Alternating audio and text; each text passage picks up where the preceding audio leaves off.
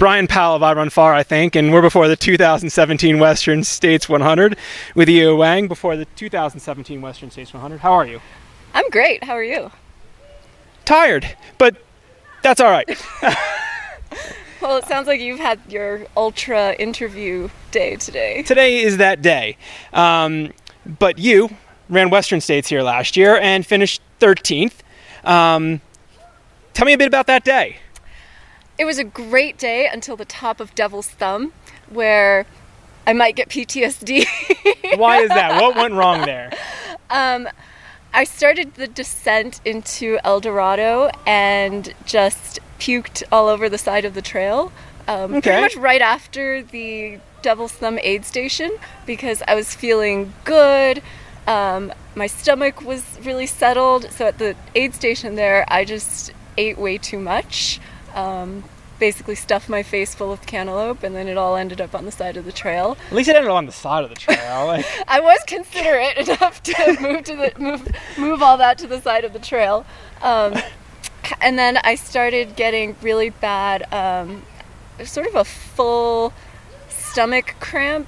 Not even like an intestinal issue, like but just diaphragm almost, or what? Diaphragm core cramping, like just the whole thing seized. Yeah. So I couldn't really run because it turns out you need your core to run, especially downhill.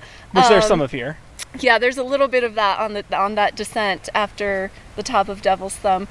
So it was kind of a struggle fest. I could walk, but I couldn't breathe deeply, number one, to run, and I also was in a lot of pain just on the descent if I tried to run from the pounding. So I walked from there until Michigan Bluff, where I saw my crew, and I told them what was up because they had gotten a little bit worried about me taking so long to get to Michigan Bluff, and I basically told them I'd been walking since Devil's Thumb. And it was super hot in Michigan Bluff, but I decided to just go to Forest Hill because it's only a 10K. It was still like plenty of time. And I tried, I think I tried some watermelon and coconut water at Michigan Bluff. Yeah. Left the aid station. Topher walked with me a little bit until you hit the gravel road going kind of downhill. And then he went back to the aid station, and like 10 meters later, I just puked on the side of the trail again. So, are you going to eat watermelon during this year's race? Or, I mean, any sort of melon? Maybe? I don't think so. I think I'm going to be a lot more careful. I think part of the puking problem was me doing a poor job of heat management. So I was kind of not very diligent last year about heat training. I was like, it's plenty warm in Marin. It's like 75 today. The sun's out, yay. The sun's out. I can run, 3 hours when it's 70 and sunny. I shouldn't have any problems in the canyons. Well, it's not the same as the canyons. So what have you adjusted? Like what have you changed before or during the race to help you deal with that? So going into this year's Western States, first of all, luckily we've had a massive heat wave in the Bay Area and all of California, essentially, which I'm sure everyone's been all over social media talking about that. So it actually did get up to 90s and 100s in Marin, which is really unusual, and to have that be a sustained heat where it doesn't even really cool off at night. So I think our hottest day yet was this past Sunday. It got to 101 or 102. And so I waited till 1 o'clock in the afternoon and did my run. Hi, dog. Did my run in the afternoon, and, I'm doing the arm sleeves for cooling and hat, and just tried out a bunch of different strategies. And I think during the race, I'm also going to have a lot of ice in my pack when I get to the aid stations. Just to melt and... Yeah, just like sort not of in a a bladder cooling or vest just strategy. Yeah. I will have it in the bladder. Okay. So the bladder will be in my Camelback, and then I'll probably also just put extra ice in the back pocket for cooling. Yeah. So I think especially this year, I'm going to focus a lot on heat management. during that super hot section in the canyons, and I think that'll help me be able to get down the calories, which will then help you to not puke and yes, continue running. Yes, and I likely will stop eating solid food after Robinson, and just stick to gels. So when it's cool in the high country, you might be able to get a little in. Yeah, I'll eat some bars and munch on things in the high country, because when the temperature's low I can do that. But I even noticed during some of my training runs, when it's been super hot, I'd start getting uncomfortable having eaten a solid meal before the run.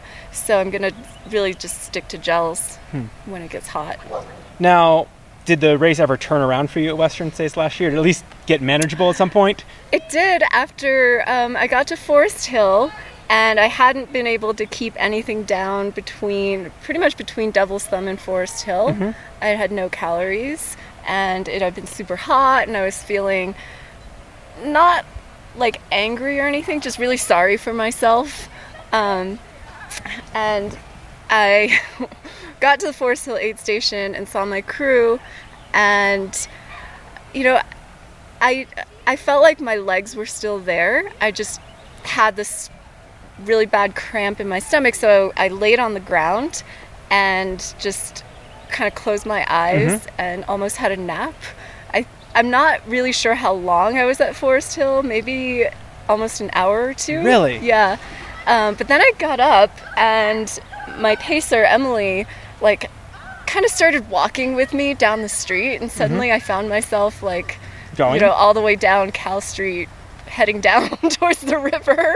I was like, okay. And did you ever get to get back into normal running again, or well, the cramp, I would say my abdominals just felt sore the entire rest of the way, but it had loosened enough that I could run, shuffle, run. And once the sun went down, it also got a lot easier for me. So I think my race did turn around at Forest Hill through a combination of having a nice little nap at Forest Hill. It's a bit of a circus here. Sorry. Not eating any more solid food, so I went just to gels and shot blocks and water, and having it cool down a lot also helped. Now, over the last 2 years, you've crushed Lake Sonoma both years. You've had a great run at Formidable 50K at the beginning of the year, a good run at Chuckanut. You set a course record again at Quicksilver. How do you translate, or how are you trying to translate that success at 50K, 50 miles into 100 miles, especially after having now experience at 100 miles? I think for me, even with the 50-mile distance, I'm sure people know that it took me 3 tries to actually finish a 50-mile. Yeah. So I learn a lot from every race, but I think for me, I do a lot of things wrong the first time, and that's okay. It fires me up even more to go back and try to do it again and have a successful day.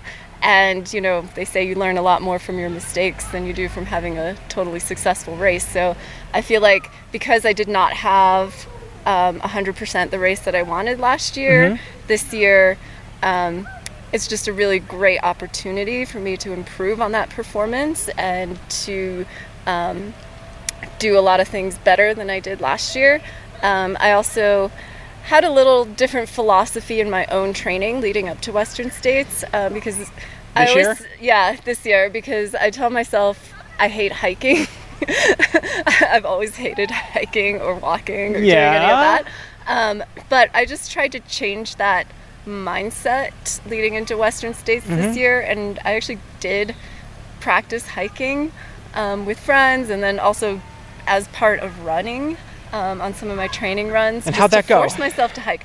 Well, when you think about it with a more positive attitude, it's fun because it's easier than running up a really steep grade. And perhaps more efficient. More efficient, yes. So I think just changing my thought process around some of the challenging aspects of Western States, and also during the heat training, I was that sketchy person in this hoodie and sweats, at 3:00 in the afternoon, walking around. feeling uncomfortable and hot. Yeah. And I think last year I didn't do any of that because I was like, oh, that sounds like it sucks. And it does suck. It does. But do you come to accept it eventually? I come to accept it, and I also find, like, what's the silver lining? Oh, I'm out running and it's 100 degrees and it really doesn't feel great, but I'm moving. Like, I feel okay moving in this. And also, there is nobody out running right now or biking, and there's no dogs. You know, there's none of this craziness going on. Yeah. Like, I get everything to myself right now. Your own little playground. So, what do you hope to get out of this weekend? I want to feel like I put together the best race that I could on this day. I want to feel like I performed to my ability and to my fitness level. And if that means, you know, being competitive at the front of the race, then yeah, I'm going to go for it and, you know, kind of see where I am at Forest Hill, because I know the last half is runnable. I've done a lot of those trails. That's where I can really step on the gas pedal as long as I have legs and not puking or cramping at that point. So maybe getting the most out of yourself involves getting to, you know, say Forest Hill. Yeah, and I think just not having those moments where something happens that adversely affects my ability to run for that long of a period of time. Like, it's one thing to have a little cramp, you know, down some electrolytes. It's another thing to, like, wallow in self-pity all the way from Devil's Thumb to Forest Hill. If you're going to wallow somewhere, wallow in a creek, okay? Well, at least I was moving forward. That's good.